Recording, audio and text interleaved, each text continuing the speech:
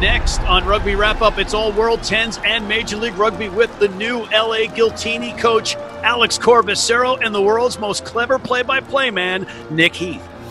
Rugby Wrap-Up brought to you in part by The Pig and Whistle, the world's best rugby pub. The Murphy Kennedy Group, founded with the idea that construction can be done better. And Lean and Limber, stretching your way to a healthier lifestyle.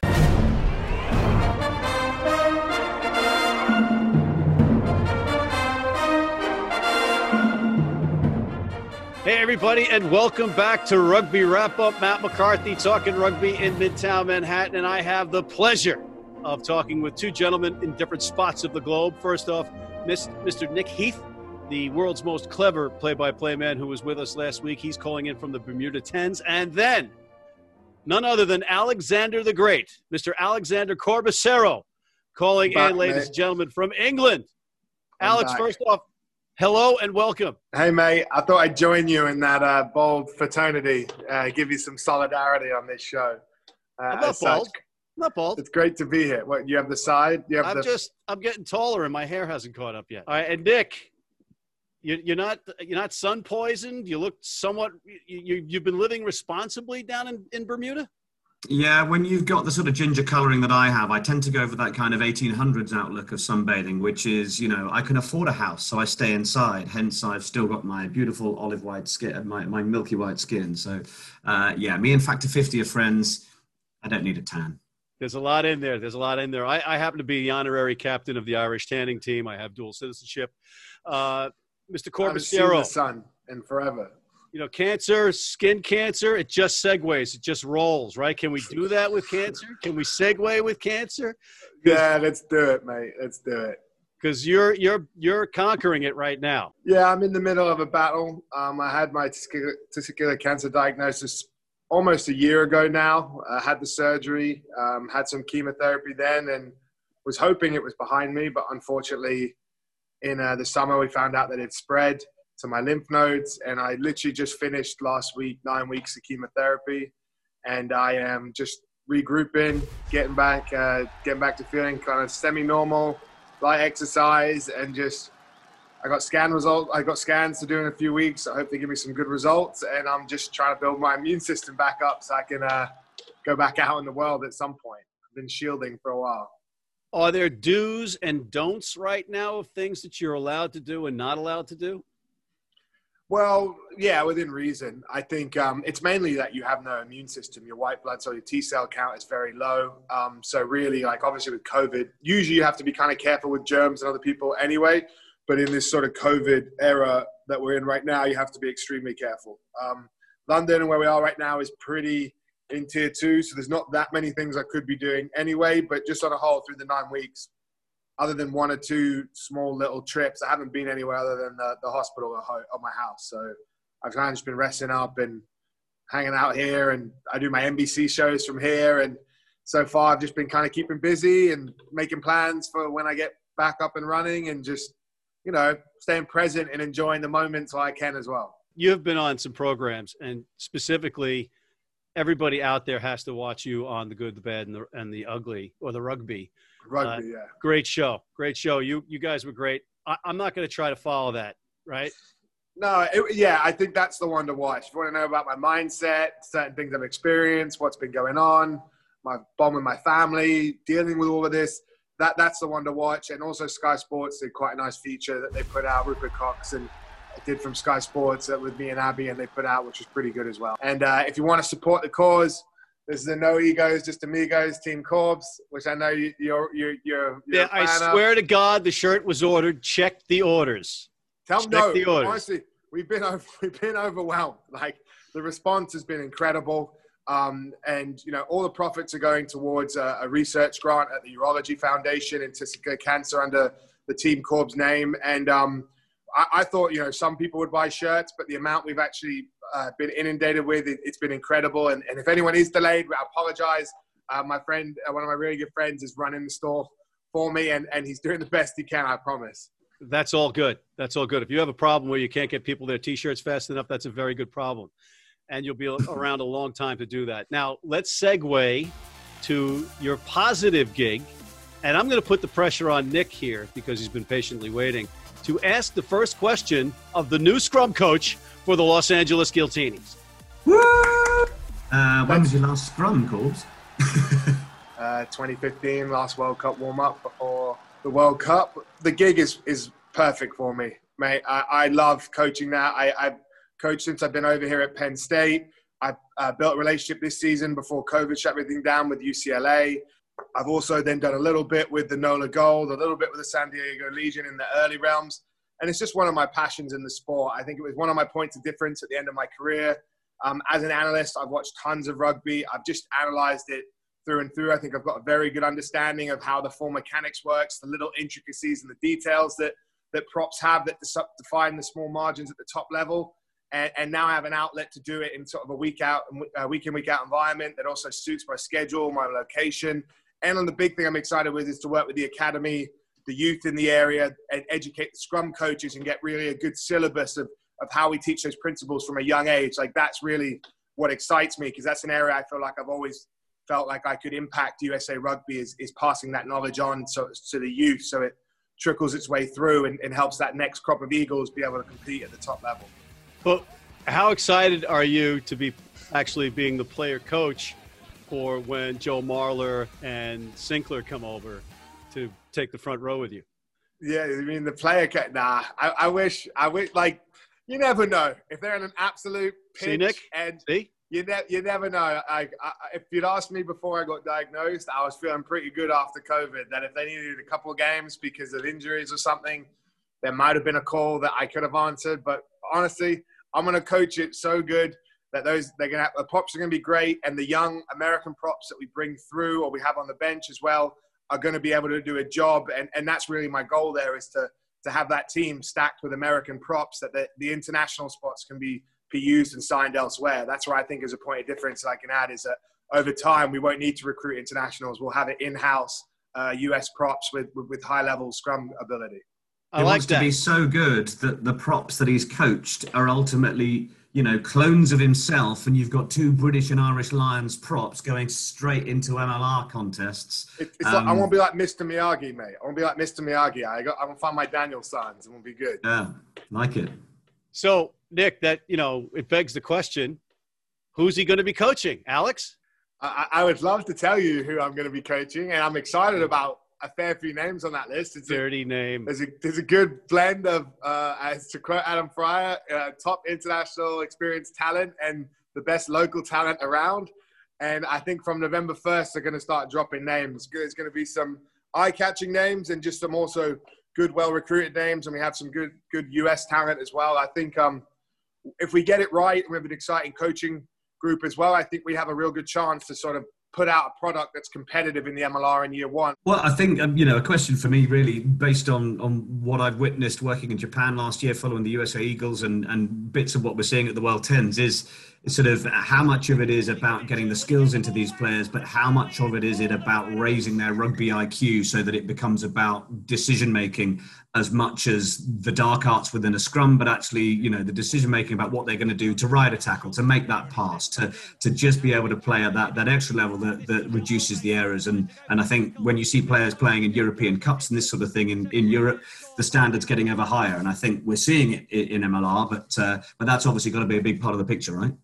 Completely. That is the goal. And I think really the area that, MLR that we need to keep improving and keep is the information share from coaches, coming in and helping American coaches and grow and learn, but also the player group of having internationals and Americans commingling in these teams, is to be able to, everyone can catch, pass, make right decisions at a certain intensity, but it's the ability to sort of make those decisions in split seconds, instinctual things, which defines the small margins at the top level. And that's what in MLR and everything we have to be aiming for. And that's attention to detail. If we can all do that and all the MLR environments can do that, we're providing a much higher player pool for people like Gary Gold to go and select players that can make that next step. And I think, the MLR came around in time for the World Cup and it was a benefit to Gary Gold. but let's do another 4-year cycle and keep having this sort of machine rolling and see the intensity of where the players are, what intensity they're able to play when they get to the big dances. And I think really that's when you'll see the full impact is in another 4 years, because MLR is going to have the bulk of the US team in their environment much more than the Eagles ever will. So that's where a lot of the gains need to be made. You got to love his enthusiasm, Nick. I mean, come on. I mean, the guy is just – but I keep saying, put it in the front row, Alex. Put it in the front row. Mate, I've climbed my mountains, you know. As much as it would be fun, it's not where my head's at. You know? Let it go, Matt. Let it go. You got to be all in on those. You got to be all in on those dreams. And I think there was times maybe my ego wanted it to show I could still do it, and I do feel like I could still do some of it. But I don't want to go back to week in, week out rugby. I feel like I've done well to move past that in life. But I also feel like I have a lot that I've taken from my rugby career that I can still give back, especially in America. And that was really where this opportunity really sort of came for me. You know, I've done little bits here and there, but the fact that I get a position with a whole season to implement, you know, my understanding, my systems. It's like real rugby. It's being in that team environment again, but I actually don't have to take the hits anymore. And I'm pretty excited about it. That's a good thing. And they're going to be better off for having you there. But before we take a quick break for commercial and come back and talk World Tens, just remind people where they can go for your online stuff. At onlymotif.com/team-corps is the best place. And I have a Just Giving page if you don't want a T-shirt, but you want to donate towards the research grant that I'm raising funds for. I'll be doing a few more challenges and different things as I get back up and running. But that's my goal, is to put together enough funds that someone can do a PhD in certain areas of early diagnosis and maybe picking up a gene link, because my dad had testicular cancer, my uncle had it, and now I've all had it in a similar age grade, and they still haven't been able to done the research to connect sort of a gene or something that people carry it. So that really is probably where I'm aiming, is to try and help getting the diagnosis earlier, so young men kind of maybe avoid going the chemo radiotherapy route and worst case just have the surgery. I think you'll get no disagreements here from me and Nick. We are fully on board with that. I look forward to hopefully making a difference here in the long term, and, you know, credit everyone around me for the support and the help, and, you know, my fiance Abby for helping me get this it was her idea to do the T-shirts and get the initiative started. So really, you know, I'm just grateful that everyone's been on board and helping me do this. Sorry to interrupt, Matt. When you have these kind of things that are directed at something where a difference can be made, I mean, we've seen the BRCA1 gene that Angelina Jolie sort of ended up having breast cancer, and talking about that. It's a gene mutation that was found a few years ago, and, you know, breast cancer went straight through my family. My aunts had a pretty torrid time with it, but now my sister, my cousins, everybody gets regularly scanned because they're known to be carriers, and they are all living greater and longer lives as a result. So if you can find these things and these research grants can be given to them, you are literally saving lives. So it's awesome, mate. No, thank you. I got a younger brother, and part of me is the motivation is to try and make a dent or make an impact, just in case there is something for him, that there's a better path for him after me. All right, fellas, on that note, we have to take a quick break, but we'll be right back with our segue of Mikey Teo and the MLR and World Tens right after this. If you're in New York City and want to watch some great rugby, have some great food, and some great times, go to the world's best rugby pub, the Pig and Whistle on West 36th Street.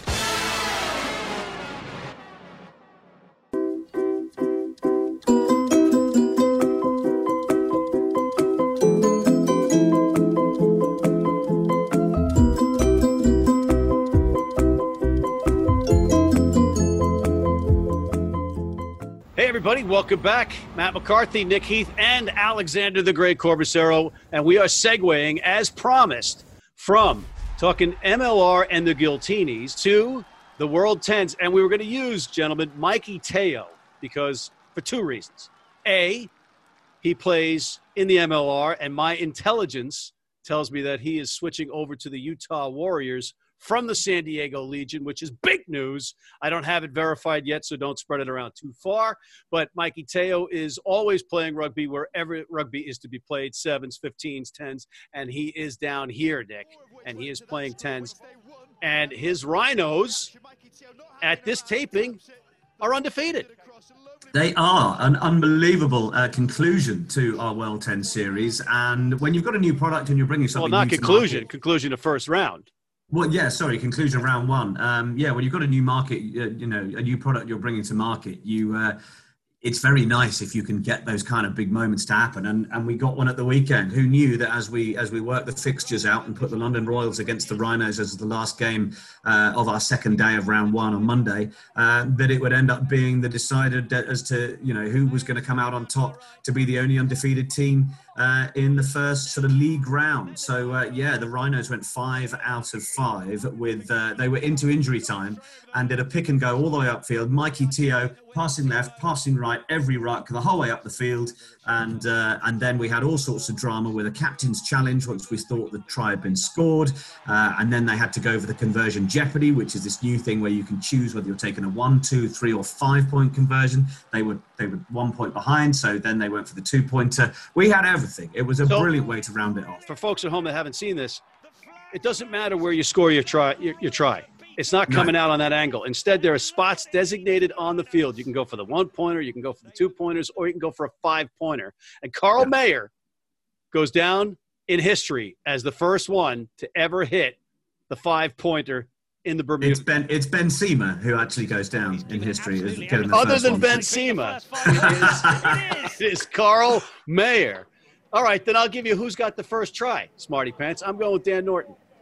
Yep, you'll be spot on there, as if the history books couldn't have told you that one of the world's best finishers wasn't going to be the first finisher at the World 10. So, yeah, he got the first score for the London Royals. But would they have told you that he would have gotten chased down by his former teammate, Mac Turner, who was supposed to be a coach?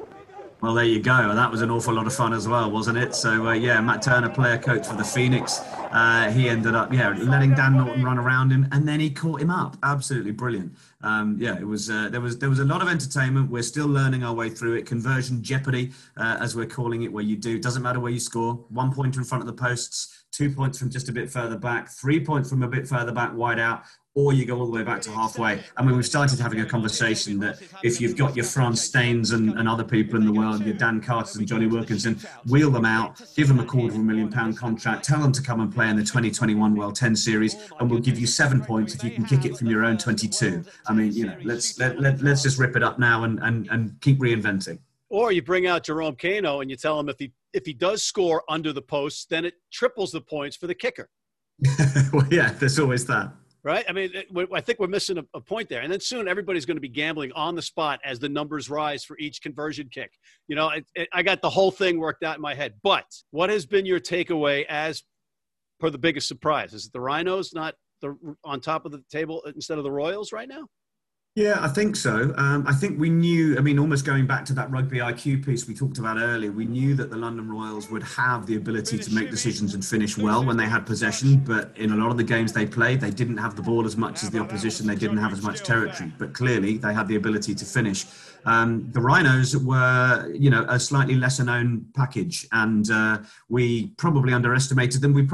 I wouldn't go as far to say as we disrespected them, because we didn't, but perhaps we should have paid a bit more attention to their hunger, to the sort of work that these athletes have been putting in together. They have a real camaraderie. They're here with, they're in this hotel that I'm in, and it was brilliant to see them. And the likes of Patrick Regan, Englishman, there was really interesting. The likes of Eric Naposki, who was pretty handy, and they have got something going on there. They had just enough of the forward effort, but then they had some key one-off runners that were able to thump it up the field for them. And when they've got Carl Mayer in the side as well, who can thump over those 5-pointers, they're going to continue to be a side that's pretty hard to beat. And the different sides, the Ohio Aviators, I'm having a hard time with the dentures today, folks, but the Ohio Aviators with the cool retro jerseys are an MLR All-Star pack, front row, number 1 through 8. Yeah, absolutely. And just to get the sort of a higher bit down, we're now calling them Ohio, because that's just an easier way of greeting anybody who works on the World 10 Series just now. Band back together, the Butcher, Dylan Fawcett coming back with them. That is interesting. And playing. We thought their forward dominance would have its impact, and certainly this power play of rolling subs really showed itself. There was a particular game, they kicked it into the corner, they changed 5 players, brought on the big lumps, and then Riekert Hatting ended up being the guy to take the ball round the back of the line out and go over, and that looked like a really forwards-based 15-style try. But then you've obviously got these other teams that are finding a little bit more space. I think we'll probably see teams start to maybe realise that a bit more of that 15's idea of putting a pod out wide to drag a few defenders in is worth doing. John Brake, former England Sevens man, who's the head coach of the London Royals, he was saying, actually, 10 players on this field, drift defence is cutting down space. We thought there would be more space. So maybe some more kicking that'll drop a defender or two out of that defensive line, and maybe just a bit more of that familiar old phrase, earning the right to go wide. So ultimately, we need to draw in a few more defenders. So I think we're going to see teams review the tape and come back with a few new ideas. Is it every so often that you have to have a ginger coach for England in some capacity? Because John Brake is right in there. And Alex, he's talking about, the Royals and maybe not spinning the ball as wide, but the weather has been horrific. And you know as well as anybody, on paper, it's a little bit different than when you get to the pitch. No, exactly. I think you have to play the conditions. That's one of the factors of rugby. And that's why I quite like 10s. It is a little bit of that hybrid of 15s that you do see some forward play. I do think the pods of three and the decision making is a great way to go, because even in 15s that can create line breaks and create space. So I think you have to respect those as long as players are making decisions on the ball and it's not too sort of preempted or scripted to either go out the back or everything as well, and all options are on. I'm quite a fan of the hybrid of the fact. I like the breakdown contest as well.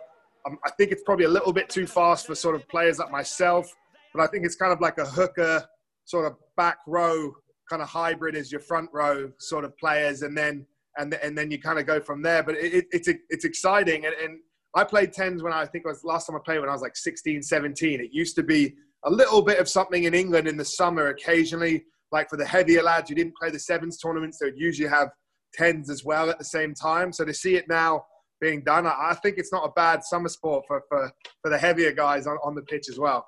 Can't play 7s. And we do have a special guest calling in, the head coach of the undefeated Rhinos, Rhino Cumbrink. Let's bring him in. Coach, can you hear us? Let's see. I can't hear him either. Okay, well, try as we may. It doesn't look like we're going to be able to get Coach's audio to work. So let's do this. Let's ask him some questions that he can answer with his hands, and then we'll agree to have him come back. How's that sound, everybody? Good? Okay, great. So we could have some fun with this, perhaps. You nod or shake your head no as per the answer. You have players that are challenged with the waistline like Billy is, and was talking about storing sandwiches in his hair. All right. Okay. I don't know if this is gonna work out much more than that, unless you have a yes or no answer for him right now, guys. Are you guys going to win the tournament? Oh, come on, Coach. All right. Okay. Are you surprised by going undefeated after round one?